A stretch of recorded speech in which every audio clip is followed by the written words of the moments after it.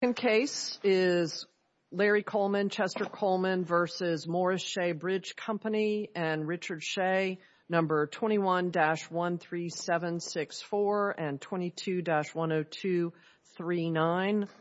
We again have several people arguing. If I again mispronounce names, please correct me when you get to the podium. Mr. Guerrier, you have 12 minutes with 2 remaining on rebuttal. Great, thank you. My name is Charles Guerrier, and I represent Larry Coleman in this multi-issue consolidated appeal. Let me start by saying that we do have, one of the appeals relates to the issue of costs, and we believe that our briefs pretty much adequately address the issue that we have there, that we believe the district court abused its discretion by awarding items of costs that do not fit within the strict language of the statute authorizing cost under 1920 Print 2. So we rarely disturb a district court's award of costs. How can you argue that the district court clearly abused its discretion here when we have prior precedent that allows a district court to tax costs for fees associated with depositions? The court can certainly tax costs, but they may not exceed the statute and the items that are identified in the statute.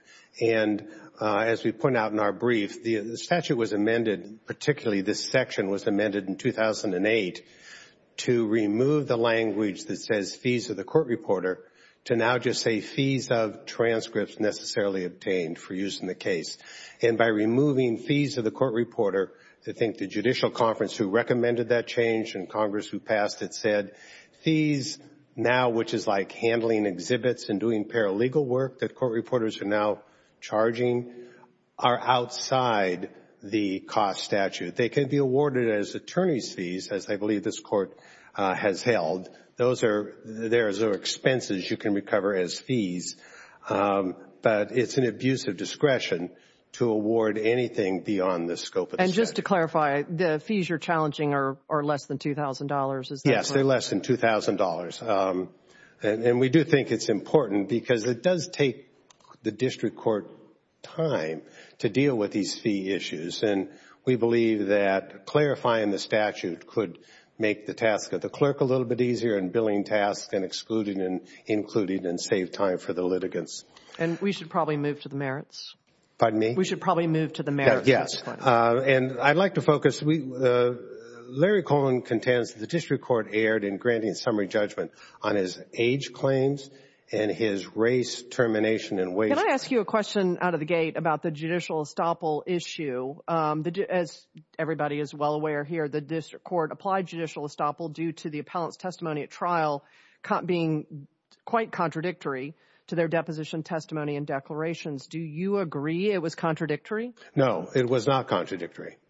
So both Larry and Chester were adamant during discovery that Larry was a supervisor, but then switched factual positions at trial. Was Larry a supervisor or not?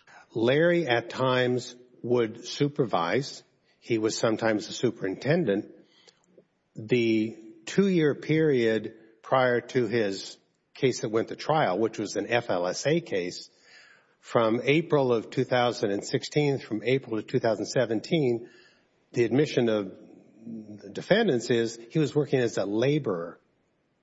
So he was not working as a supervisor other than being a foreman. But counsel, as you know, the relevant time frame was 2015 to 2017. That's outside of the work that was being done at the Mountain Brook Lake House and at the other owner's facility. So let's talk about that. Because his testimony, as Judge Branch mentioned, the testimony in deposition and in affidavit was that after he was rehired in the end of 2014, he either supervised or was a foreman and did supervisor-like things, and then disclaimed that not just in 2016 and 2017, but for the entire statute of limitations period in the FLSA. No, I believe he did not disclaim the entire period because he said when he came back in 2014, he was a superintendent on a job when Mr. Dubberly left that job, and also that he was called a working foreman. He worked. Testify that in 2015 he had no title with the company? The company, the titles varied. He had no formal title. Please answer my question. Yeah. Did he not testify that in 2015 he had no title with the company? I believe he said that. And did he not testify that he couldn't hire or fire from 2015 to 2017? That's what he testified Right. to. That was contrary to his affidavit, was it not? His affidavit said that there were periods of time where he could hire and fire, and indeed... The time period we're talking about, right? Well, his Title VII claim that was at issue in the summary judgment would be a much broader scope than his FLSA claim. He filed his complaint in 2000. Testify in deposition that that when I was hired back in 2014, I was hired back as a superintendent. That's at his deposition, docket entry 76-7 at 309 to 10. That's what he said, and indeed Right. he was. How's that not contradictory to I didn't have a position with the company in 2015? Because in 2015, he's doing something totally different. He's now not a superintendent. He's a foreman. They testify him as a foreman, not a supervisor is what Mr. Shea testified to. And he considered himself a supervisor. I have no doubt that you have explanations for a lot of these things. But I guess the question is was it clearly erroneous for a district judge hearing the deposition and affidavit testimony, writing a comprehensive summary judgment order, and then sitting in that same trial and hearing what he perceived to be very different? Could a judge not reasonably perceive that those things were contradictory? I have to tell you that they appear that way to me. We believe it was clearly erroneous because he conflated testimony about various periods of time to look at, say, his testimony at the trial, where he was focusing on a very definite period of time where his duties changed. And the theory of that case was under Morgan versus Family Dollar. You can have a title, but there are times where you could be not exempt or times when you are exempt. And the titles are meaningless. The question is, what are the jobs he's doing? And there was no debate from the defendant that he was doing labor work from April of 2016 to 2017. Can we talk about the discrimination claims? Sure, certainly. Unless I want to talk about discrimination claims. So let's put aside prima facie case for a moment. Okay? Why was during litigation did the company claim that Larry was fired? Well, one, they first claimed he wasn't fired. That he was no longer working with the company. Well, they sent him home because he was riding with his brothers who were allegedly late returning. What was the legitimate business, the non-discriminatory reason that they gave for why Larry was no longer working with the company? Well, when he filed for unemployment, they said he was laid off. I'm asking you what they said in litigation. Litigation, they said, well, they didn't articulate one as to Larry because they said they were late coming back from lunch. Then they said there was a work ethic. Counsel, I want to look at the deposition of Mr. Shea, Jr. So he was asked, why did you send them home? Because they weren't doing their job. And what did you personally observe issues with them not doing their job? Yes, I did.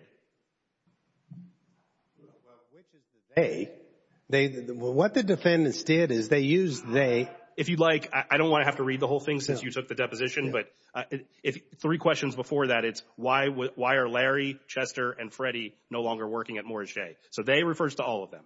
So that's a conclusory statement. Well, when you go down to it, the claim was Chester and Freddie were late returning from lunch. Wasn't the legitimate non-discriminatory reason they gave? I'm not talking about whether it's true. Yeah. Well, counsel. Yeah. Listen to me. Wasn't the legitimate non-discriminatory reason they gave that the work product of the 3 brothers was significantly diminished from what it had been in earlier projects, and that is why they were sent home? I think he said it was their work ethic. They weren't working as hard as they had been. Okay. So I'll get to the truth of that in a second. That was the legitimate non-discriminatory reason that was given in litigation. Right. Okay. What evidence was there, more importantly, what have you argued to us in brief about why that was pretext? Well, there's no indication anywhere as to what Larry's work product was deficient on. Just saying work product is, how can we show it's a pretext with those specifics? You're attacking the truth of that statement, but that truth stands for itself. What contradictory evidence did you present at summary judgment to that? The problem with it is that articulation doesn't meet the legal standard for articulating a reason that is subject to being challenged. Saying, I don't like your work ethic, how do I challenge that? What does it mean? That seems objective to me. Well, what does it mean not doing your job? Counsel, so the answer is you have nothing that contradicted that. Because it can't be contradicted. It's not an appropriate articulation. I just want to be clear. So the issue that we have to decide is if this court finds that that is a legitimate non-discriminatory business reason, there was no evidence contradicting that, correct? There's evidence that if his work wasn't good, he was working there doing the same thing from April of 2016 to April of 2017. He's not told your work ethic is bad for that entire year. He's kept there. They're still paying him a higher rate of pay. Warning, didn't Larry testify that there was a warning made?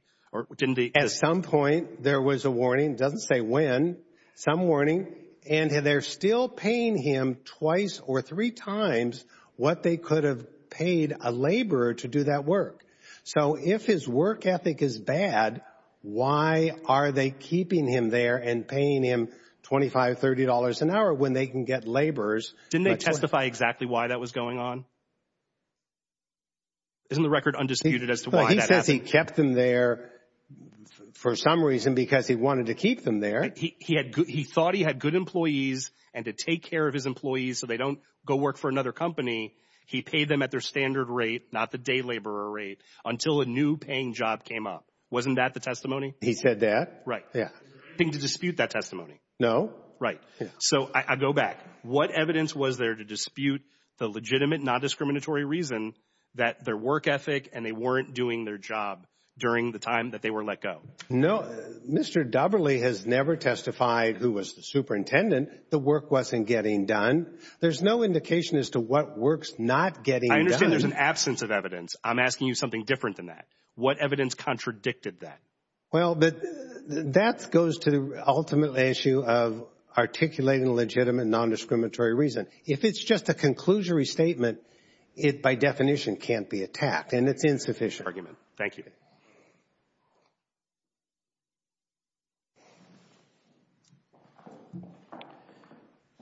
Ms. Leonard, you have 6 minutes and you've saved 2 for rebuttal. Thank you, Your Honors. May it please the Court. My name is Heather Newsom-Leonard, and I will be arguing today on behalf of Appellant Chester Coleman. The issue that's unique to his appeal is what appears to be an issue of first impression to this Court, which is, does the doctrine of judicial estoppel apply to a witness? Do we have to get there if we affirm the claim? I think Chester only brought his termination. This termination claim is race and age discrimination termination claims. Correct. Your Honor, the only issue that we appealed substantively would be his termination claims under the ADEA Title VII, Section 1981.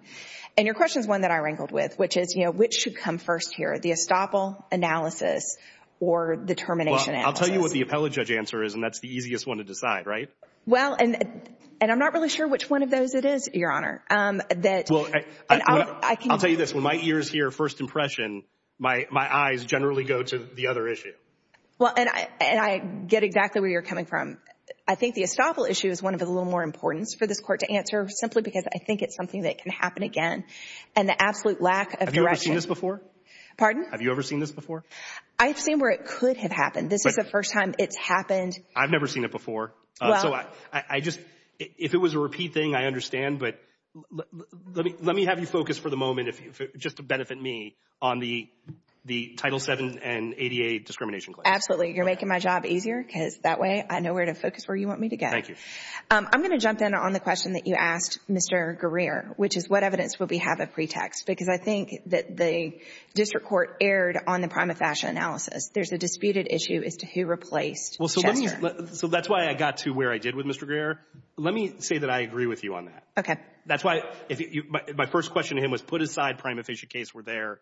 Then the next step, as you know, is legitimate non-discriminatory reason and whether that reason is pretext. So I'm going to agree with you for the moment that there's a prima facie case problem.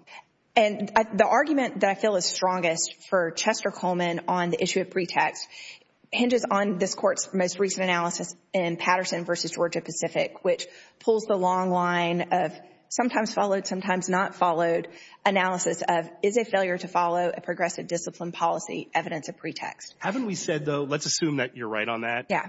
Haven't we said that that alone isn't sufficient to overcome a legitimate non-discriminatory reason? Again, it depends on the circumstances and the facts of the case. And I think that's the problem with a lot of the Title VII cases, is these general rules get developed through more or less dicta in certain opinions when the courts then feel that they're obligated to follow that rather than looking at the specific facts of the case. What we see here is that the disciplinary policy in the handbook that was provided to Mr. Coleman reads as follows, and this is... And I'm sorry to interrupt you. I just want to read from Springer, for example. This is what the case law I'm talking about. Okay.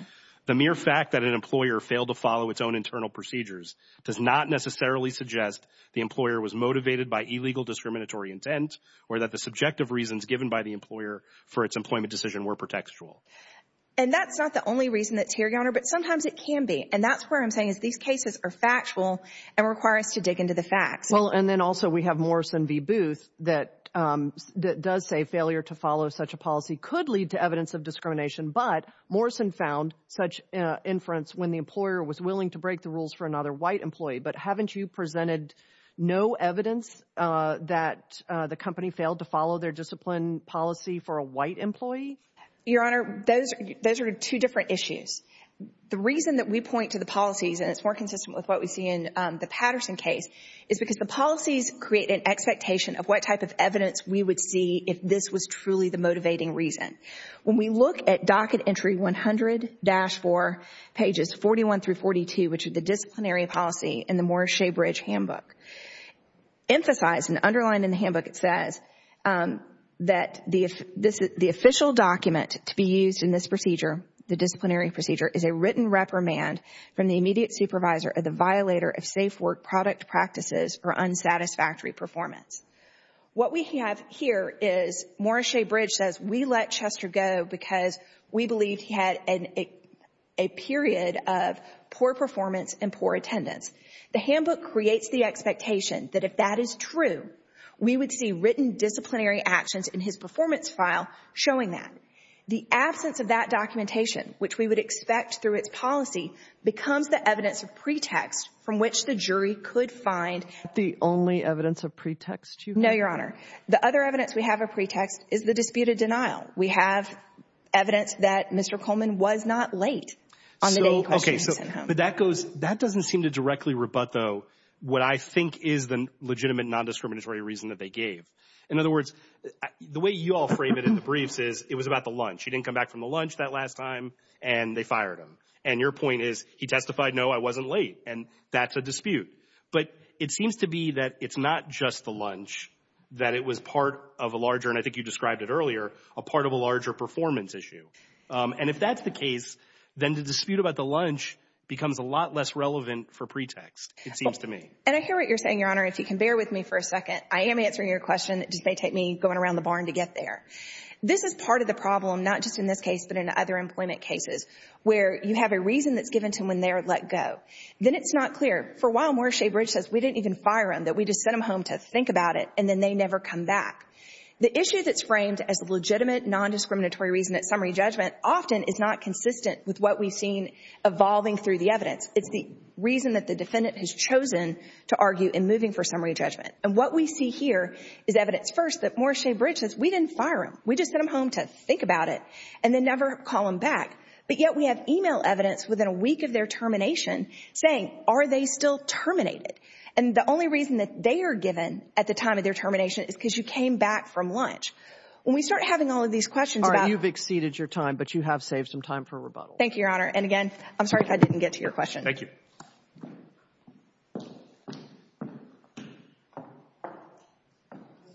You have 6 minutes, and you've also saved 2 for rebuttal. Good morning, Your Honors, and may it please the Court.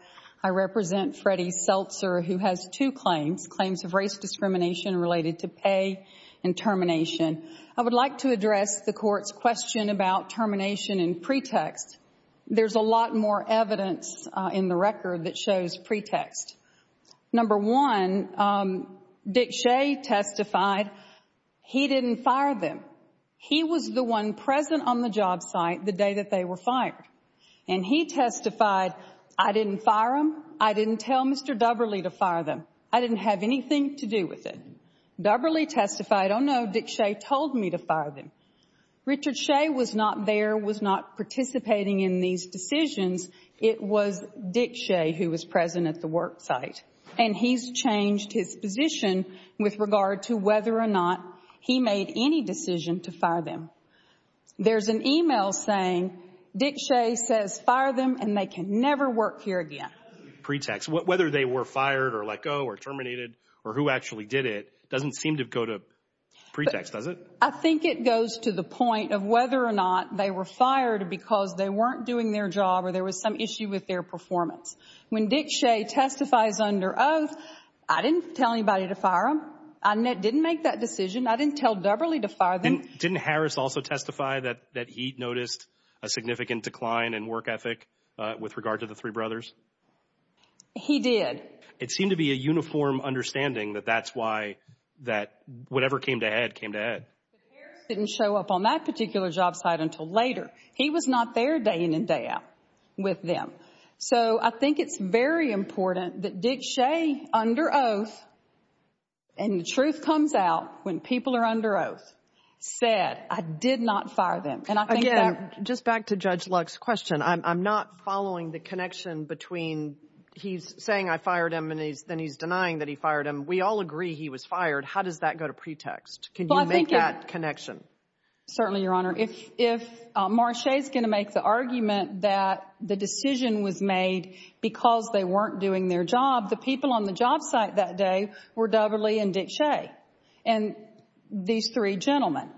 And Dick Shea would have been the only one to have said, oh, I think they're not doing their job. I think there's an issue with their performance. And he would have been the one to... But isn't this more about, I mean, it was sort of the straw that broke the camel's back. I mean, he thinks they come home, they're coming back late from lunch, but there's this decline in work ethic that led up to that when he sent them home. Well, if they had said anything to them about it, but nothing was ever said to these three gentlemen, certainly Freddie Seltzer, about any issues with his performance. That doesn't seem right. Larry was told, because he was sort of the leader, that, hey, you got to, I think tighten up was the word that was used in the record. You have to tighten up and communicate that to your brothers. It was not out of the blue that there was frustration with the brothers. But Freddie testified there was no need for me to tighten up. I was doing my job. I wasn't late. I was coming in. In fact, they were early on this particular day to work. They were doing their job. Mr. Seltzer was a welder apprentice, a pile driver, a certified welder, a load operator, a front-end loader, a forklift operator, a skid steer operator. He drove the rock truck, the water truck. He ran the excavator, the man lift, and Dick Shea said he was a crane operator. But he was never classified as a crane operator, which pays more than Operator C, the classification that was given to us in that spreadsheet. And Dick Shea testified, I don't know where that spreadsheet came from. I've never seen it. I don't know why he's classified as an Operator C. Most of the time, he is a crane operator. So the position of Morris-Shea tended to change depending on what was being asked and what arguments were being made. But it's very clear that Freddie Seltzer was a good employee. He volunteered for the majority of these jobs. He never got classified for any of these jobs. He didn't get the pay that others got for crane operator. But it's real clear that Dick Shea understood most of the time he was a crane operator. So I think the issue with Mr. Seltzer slacking and not doing his job, I think we've shown pretext with the fact that Mr. Seltzer did his job. He volunteered for everything. He was an excellent employee. So I think that helps rebut that. I had one other point on termination.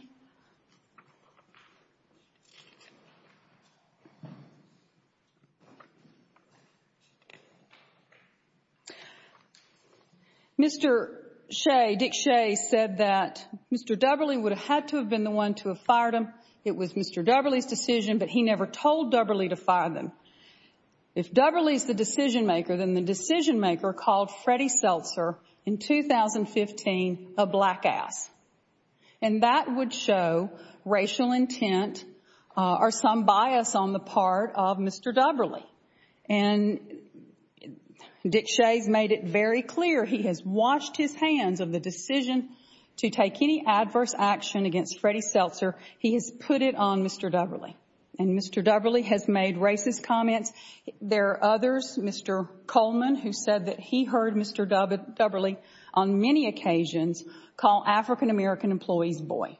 So when you look at the totality of what was going on, these gentlemen were working, picking up sticks and rocks. Your time has been exceeded, but you have 2 minutes on rebuttal. Thank you, Your Honor. Thank you.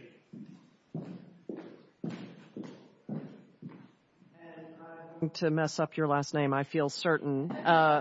Ms. Vague or Vague, and you have 30 minutes. Vague is correct, and the first name is Ami. Thank you, Your Honor.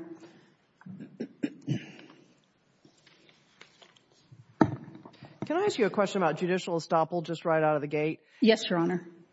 So can you provide a single instance of a court of appeals upholding a decision of a district court who invoked judicial estoppel to retroactively apply to claims already disposed of on summary judgment?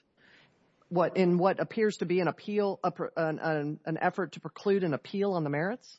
Your Honor, I can't point to a case that's directly on point as this. As Judge Luck pointed out during the appellant's argument, this is sort of a novel issue. It doesn't arise a lot. So typically a judicial estoppel situation is somebody will take a position and then the second position contradicts the first. And so judicial estoppel may be imposed to prevent the taking of the second contradictory position. But here, when the trial was going forward and the contradictory testimony was occurring, there was no estoppel imposed on that trial. Rather, the district court turned around and revised a past decision. That's correct, although that past decision was still interlocutory at the time. And given the stage of the case where we were in the case with summary judgment already being entered, Judge Kugler's remedies were somewhat limited, his options rather. And I think as he pointed out in his order, what he was concerned about in particular is that perhaps if this court for some reason were to reverse the summary judgment order, would the appellants then be in the position of coming back into his courtroom and switching positions again? So I think he was trying to fashion a remedy that would address that very concern. He was certainly very frustrated. I see that, but I will also tell you I have been unable to find a case where the estoppel was invoked on the taking of the first position rather than the second. So, and I understand the concern there, Your Honor, that this is sort of a unique issue. And this kind of touches on something that Judge Luck also pointed out during the appellant's position and something I wanted to point out for this court at the outset, which is there are two primary issues before this court. First, whether the district court properly granted summary judgment. And second, whether the court abused its discretion in applying judicial estoppel. But importantly, these are different issues and different bases upon which the district court can be affirmed. So if, for example, this court affirmed the district court's summary judgment order, it wouldn't need to reach the judicial estoppel order.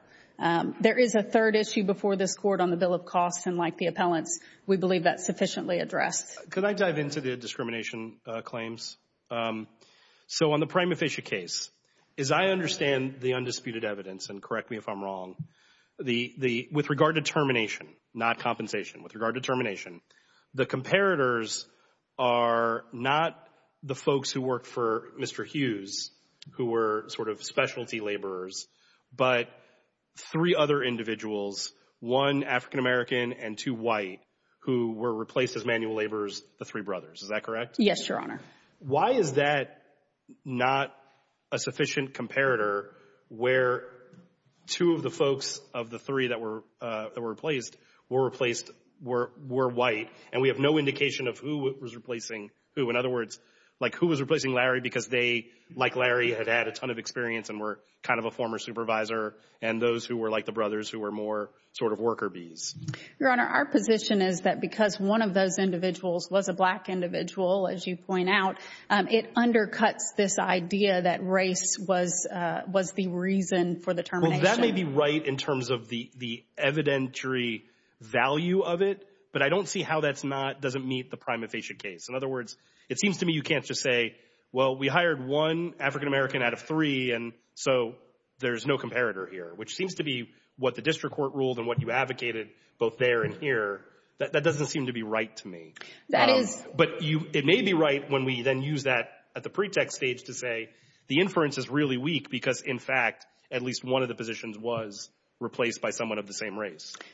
Yes, Your Honor, that is our position. That was the position of the district court, but you're exactly right. Even if this court finds that to be not persuasive, that only moves us to the second step of the analysis, which is the pretext analysis. Okay, so let's get there. So what evidence was presented by your opposing counsel that disputed — well, let me ask you this. So first, what was the legitimate non-discriminatory reason that you gave during litigation for why the brothers were in fact fired?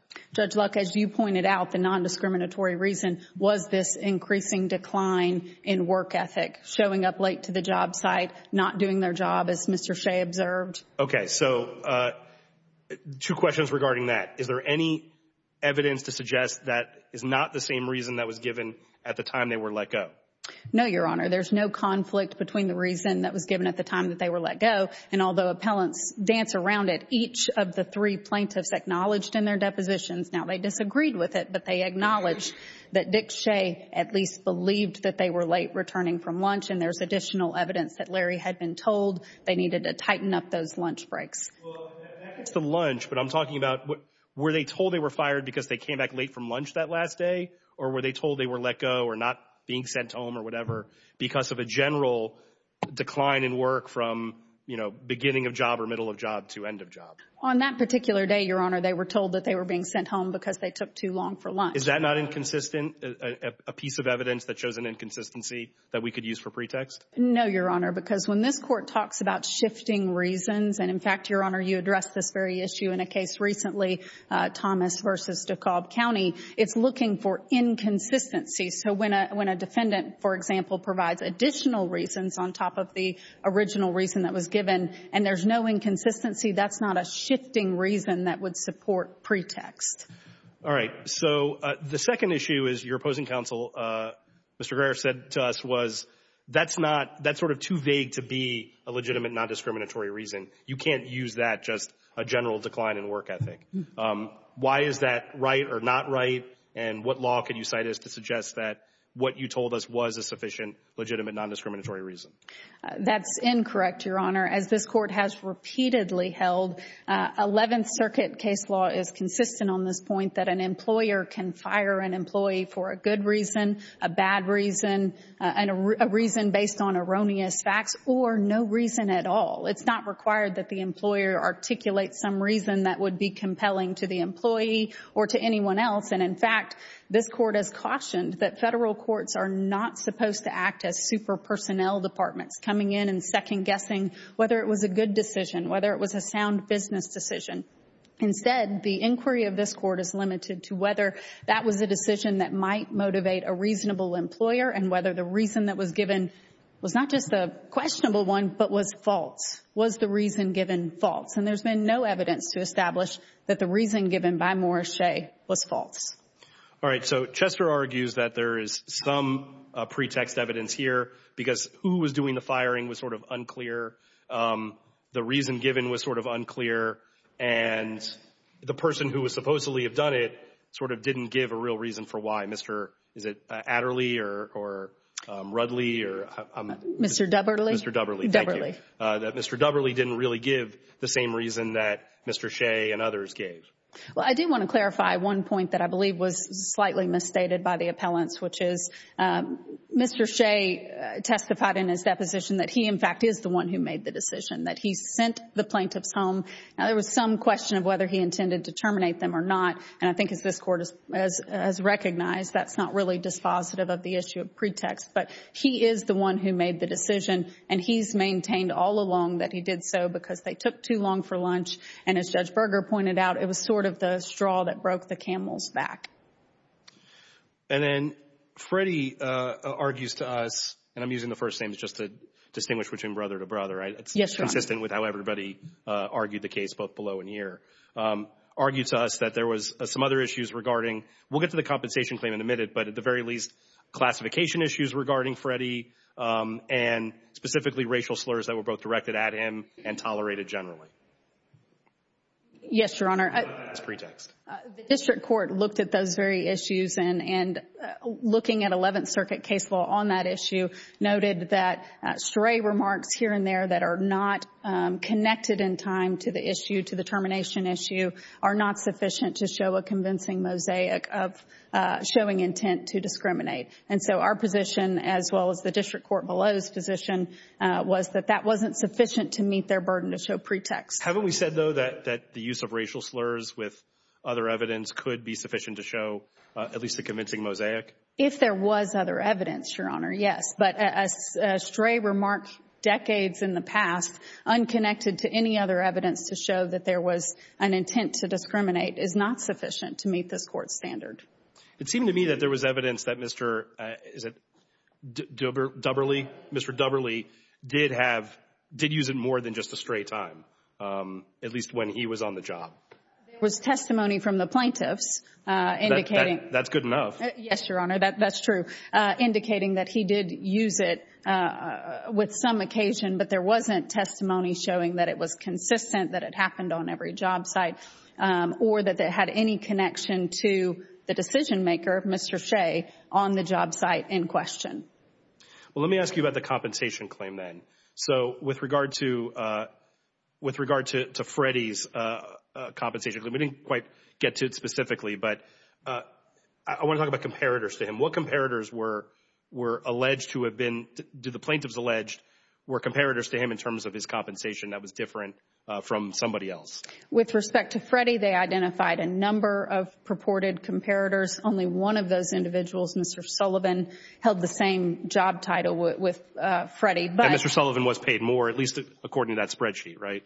That is correct that he was. But a few points in response, Your Honor. First, on the comparator analysis, this court held in Lewis v. City of Union City, Georgia, that the comparator analysis, which must be performed in the prima facie stage, meaning it's plaintiff's burden to establish these things, must be similar in all material respects. That analysis, the court said, doesn't turn on formal labels or job titles, but rather on substantive likeness. So it's not enough for a plaintiff to say, I held the same job title as another individual and I didn't receive the same pay. Instead, they have to go a step further and show evidence that would connect their comparator in material respects to them. And that's where all of the plaintiffs, Freddie included, fall short.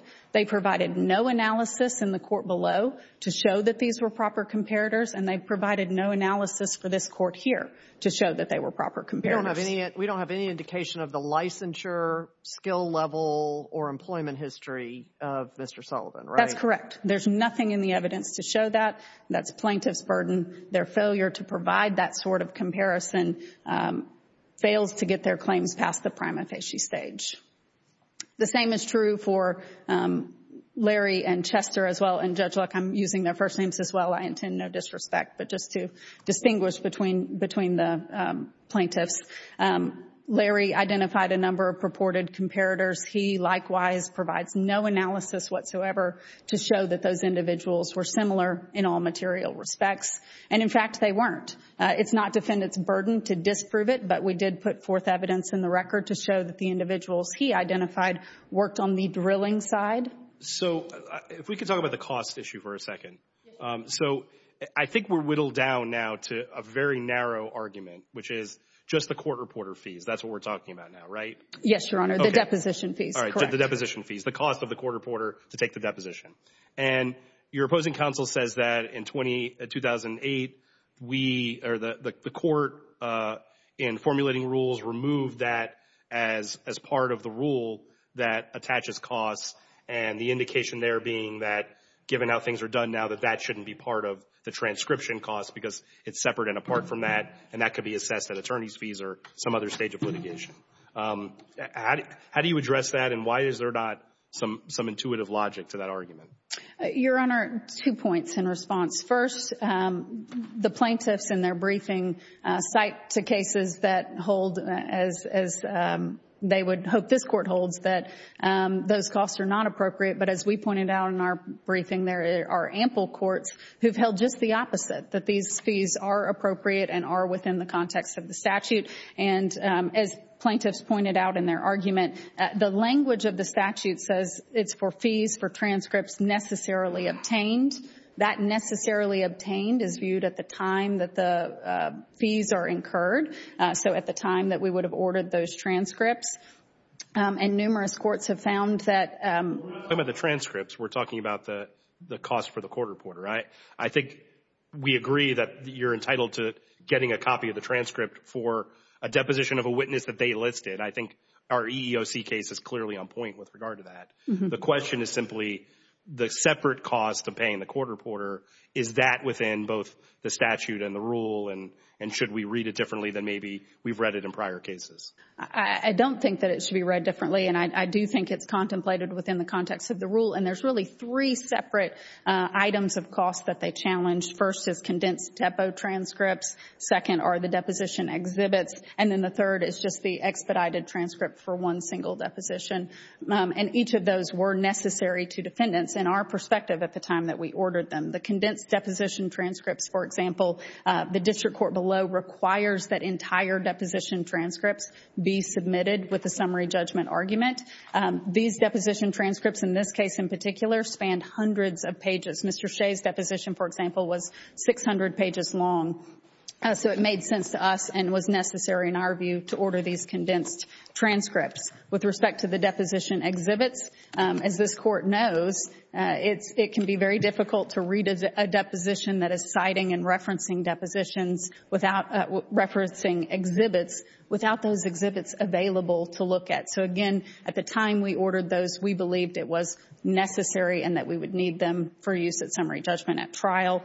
And then the third issue relates to just one expedited transcript, which we ordered. That was the deposition of Chris Hughes. His deposition was requested by the plaintiffs in response to our summary judgment briefing, and we had just 2 weeks before our reply brief was due. So again, at the time we incurred that expense, we understood that it was necessary and we would need it to file our reply brief. We believe because of those reasons that it does fall within the statute.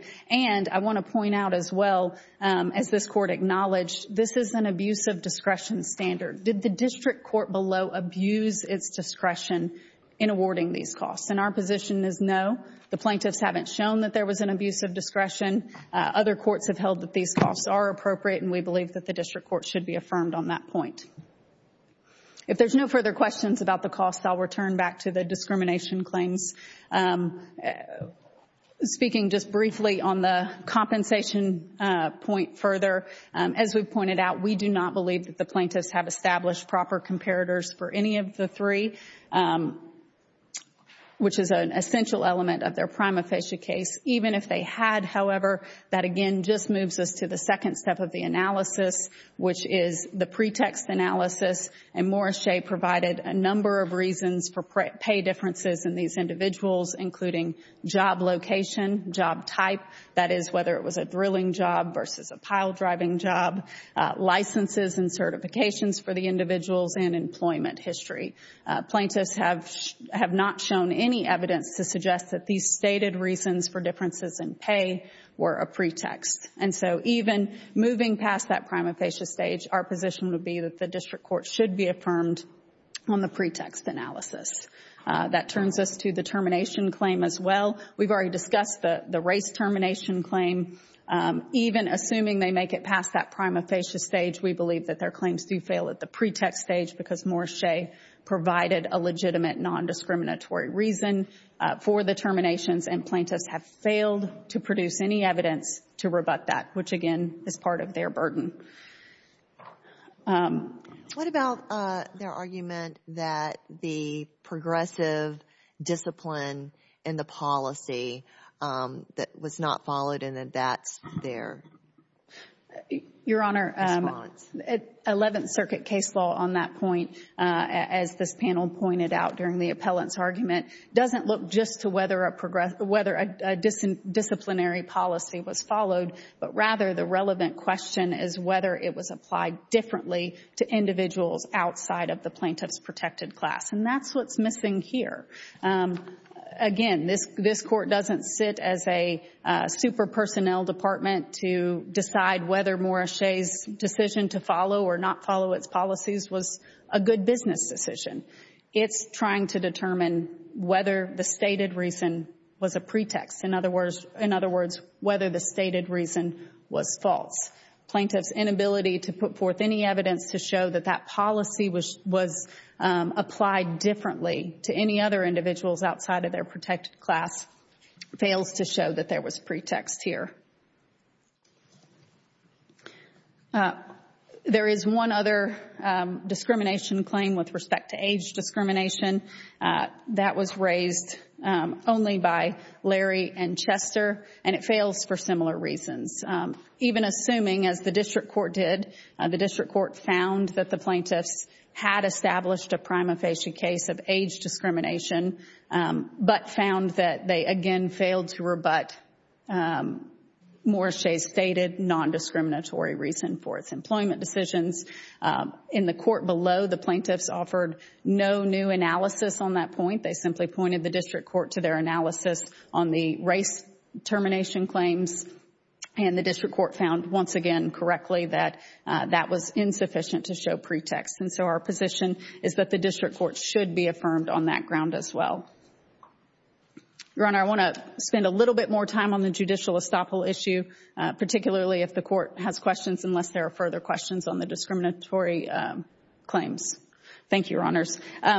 Again, at the outset, as I said, the court need not reach this issue if it affirms the district court on the summary judgment issues. But we do believe that the district court should be affirmed on judicial estoppel because it did not abuse its considerable discretion in applying judicial estoppel in this case. It applied the correct legal standard, and it considered the totality of the facts and circumstances in this case before rendering its decision. Plaintiffs spend little time, both in their briefs and in their arguments to this court, addressing that abuse of discretion standard. What's the point at which an inconsistent prior statement ripens into judicial estoppel such that the whole case is now shut down and you can't bring your claim? That's a question, Your Honor, that's best directed for the district court because it is an abuse of discretion standard. I think that's directed at us. I mean, at some point, discretion doesn't mean the abuse of discretion standard doesn't mean the district court can do whatever it wants. There has to be a line, and then there's a reasonable sort of range within that line. And my question to you is directed at that line. I mean, in other words, people give false testimony all the time. And the way you handle it is when you get to trial, you show them the deposition transcript or the document where they said something differently, and you have your Perry Mason moment in front of the jury, and the person looks not credible. And by the way, that's exactly what happened here. You won. So at what point does that aha moment turn into, no, we're shutting this whole thing down. It is so irreparably inconsistent and wrong that you now are precluded from even bringing this claim? I think, Your Honor, and if I can clarify the answer I gave previously, the reason it's a question for the district court, what I meant by that is simply that the district court is there seeing it firsthand. So in this particular case, the district court received this testimony. It received the affidavits from the plaintiffs. It heard the testimony firsthand. And importantly, in this case, Your Honor, and I think this is where it distinguishes from other inconsistent statements, the district court gave multiple warnings to the plaintiffs and their counsel that he was observing statements that he believed were in complete contradiction to the testimony they had given at summary judgment. That goes to the intent issue, and I agree with you that's a relevant factor. But I'm not sure that answers the question that I have, which is, at what point does a prior inconsistent statement, what separates a regular prior inconsistent statement, which we all acknowledge is so well established that it's part of our rules of evidence that you could use that in trial to impeach somebody and win your case, turns into this very different doctrine such that you win, do not pass go, do not collect your $200. I understand your point a little bit better there, Your Honor. I believe that line comes in when the inconsistent statement is to further a legal position. So in the first instance, if they're taking a stance on the facts that furthers a certain legal position in one way, and then whether they prevail on that claim or not, they change that position. Let me give you an example of how this comes up. And you could say in Social Security cases. So, someone seeks Social Security disability and they get medical records, and you get the medical records, and the medical records say where the person tells their doctor, I'm feeling great, I did 10 jumping jacks today. And then when they get to the Social Security Administration, they say, my back's really bad and I can't work. And what is done there is you impeach somebody and you show their records to the judge, and the judge says, they made an inconsistent statement. I don't believe them. The records show contemporaneous that there was no problem. Therefore, you lose. We generally don't say you can't bring a Social Security claim. You're done. Goodbye. Get out of here. I'm having trouble understanding where that line is in a case like this. And that's really the argument your opposing counsel are making, which is this is really just a matter of trial and impeachment and inconsistent statements, not a matter of legal doctrine. I understand that point, Your Honor. But then if that position were accepted, then that would render essentially the judicial estoppel doctrine unusable. Well, no, because I think where you see it is where you use that to legal advantage in one sense, and then you then use it to legal advantage to the contrary. And that's where I think courts are saying this is really problematic. In other words, you can't go to a bankruptcy court and say, I have zero assets. Please discharge all of my debt, get that debt, and then have an asset in your pocket, i.e. your really, really good lawsuit against your former employer, and then come and then say, I now want $100,000 of back pay for because I was discriminated against in my Title VII action. That you can't do because you were using the courts inconsistently. And I guess my question is, where is the evidence of that here? Because that does seem to be the line at which the court then can exercise its discretion. Yes, Your Honor, and I would agree with that point, and that's exactly what the district court found. It found that it was, in fact, misled at the summary judgment stage. Now, plaintiffs didn't prevail, but that's not an element. Why is that not? That seems to be exactly the point. I mean, in other words, that you won. Where was the estoppel? Where did they press an advantage to themselves from one thing and then press their advantage on the other? They lost on both sides of it. 2 points. First is that this court has never held that the plaintiff or the party taking the inconsistent statement has to actually prevail. They have to mislead the court. I don't know that that's true. I think the point of first of all of our cases are in the bankruptcy context. And in each of those, there is a discharge. In other words, there is some judicial a remedy that you get as a result of your false statement or your original statement. And then you're seeking to use that false statement to your advantage later on. And I guess I'm having trouble seeing that in this context. I understand that the line is not as clear as perhaps in the bankruptcy proceedings, but the district court did believe that it had been misled at the summary judgment stage. It spent time and resources analyzing the issue under the arguments that plaintiffs advanced at that stage. And then the parties had to proceed again in trial. The defendants, for example, spent time and resources at trial. So in that sense, the district court did find that there was a misleading. That's prejudice to you, and that may be bad for you. I don't know that's prejudice to the court system at large. I believe the district court thought that it was. And again, the district court was in the best position to view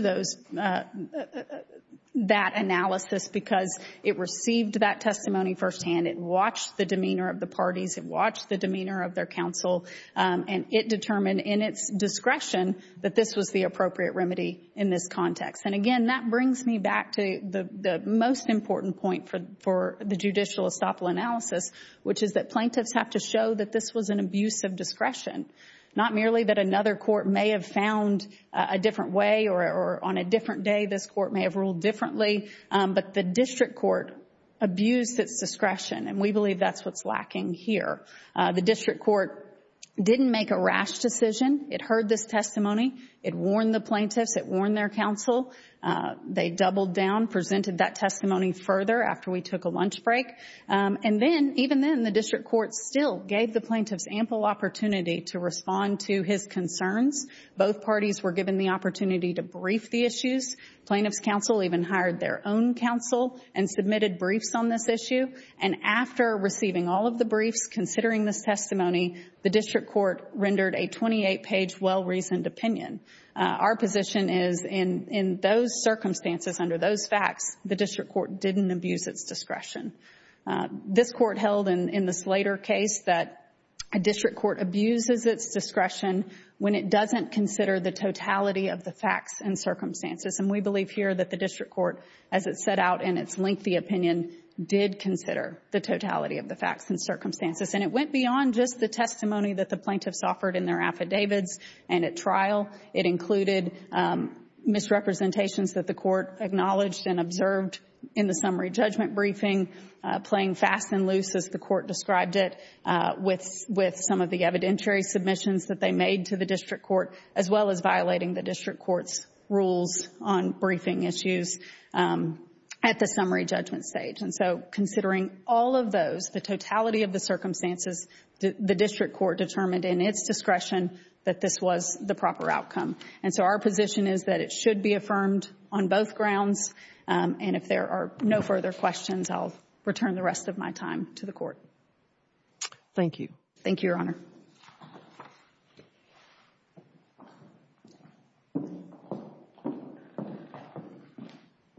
And you have 2 minutes on rebuttal. And I will, do my best to go quickly here. Judge Berger, you mentioned the question about the straw that broke the camel's back. And indeed, that's exactly what the defendants testified to when they explained why they sent them home, because they sent them home in their brief, page 60, or like page 50 of the brief, 60 in the filing. They say the undisputed evidence establishes Shea sent plaintiffs home because he thought Freddie and Chester took too long for lunch, and Larry, their direct supervisor, failed to take control of the problem. So the lunch issue is there, but that was the straw that broke the camel's back. Well, what that means is, under the Supreme Court precedent of barrage that interprets but for causation, that means that but for Larry or Chester and Freddie being late for lunch, they wouldn't have been sent home. So that is the controlling reason they were sent home. All the other stuff's in the background. Are you suggesting that if we have a situation where we have a pattern of declining work ethic and effort being put into a job, and if the straw, to quote Judge Berger, the straw that broke the camel's back is coming back late from lunch, that we're not supposed to look at what has led up to the? No, that takes us right to the issue that's not been discussed, which is the motivating factor standard. We've been all discussing McDonnell-Douglas, but plaintiff pled in their complaint motivating factor. Defendants raised 3 affirmative defenses saying 15, 16, and 18 saying, no, here's an affirmative defense. We would have reached the same decision anyway. The court never looked at motivating factor, ignored motivating factor, chose something else. So that's simply error. Has expired. 2 minutes goes very quickly. Thank you.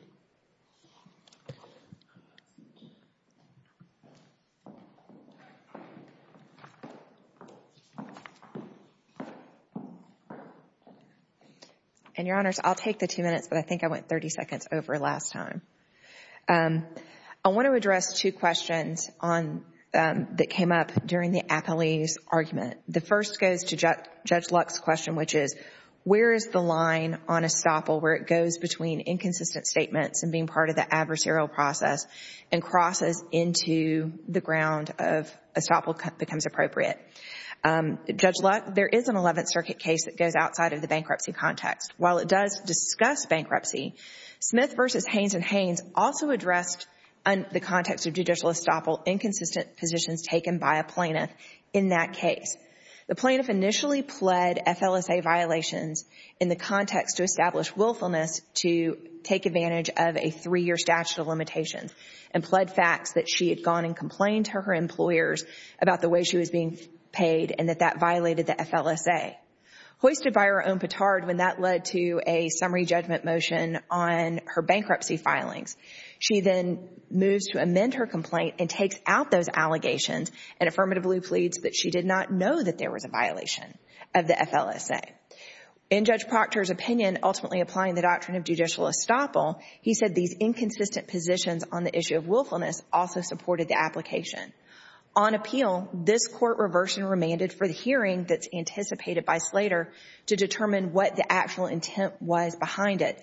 But even in that case, this court felt that those inconsistencies did not cross the line, and that was in a pleading taking clear legal standards. And that's because those types of inconsistencies are part of the judicial process. But the appellee's point to that was that those inconsistencies are to further a legal position. As argued in our brief, Mr. Chester Coleman didn't have a position to further by the time he was testifying in the FLSA trial. And I'm out of my time, so thank you, Your Honors. Thank you. And Ms. Wilkinson, you have 2 minutes as well.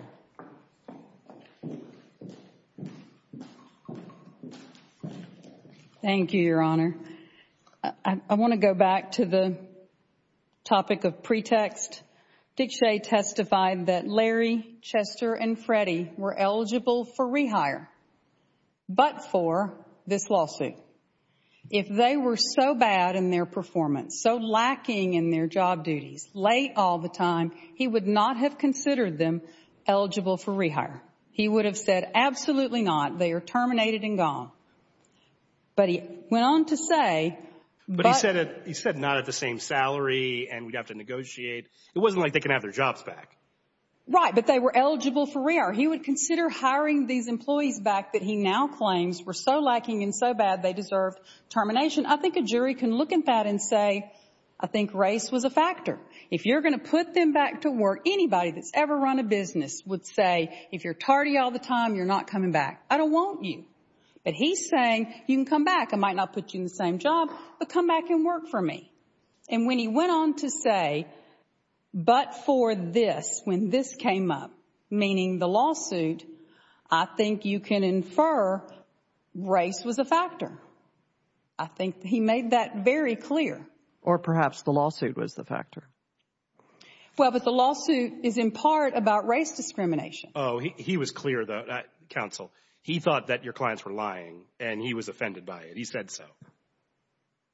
I can read the part of the transcript. He did, Your Honor. Right. You are correct. That's why he said I would not consider it now, but beforehand I would have, but not at the same job and at a different salary and depending on the circumstances. Right? He did, Your Honor. No, you are correct. Absolutely, you are correct. I wanted to make one point about Lewis. I don't believe that this circuit has addressed Lewis with regard to pay claims. At this point, I don't believe that there's a published opinion with regard to pay claims. And your time has expired. Thank you. Thank you all. We have your case under advisement.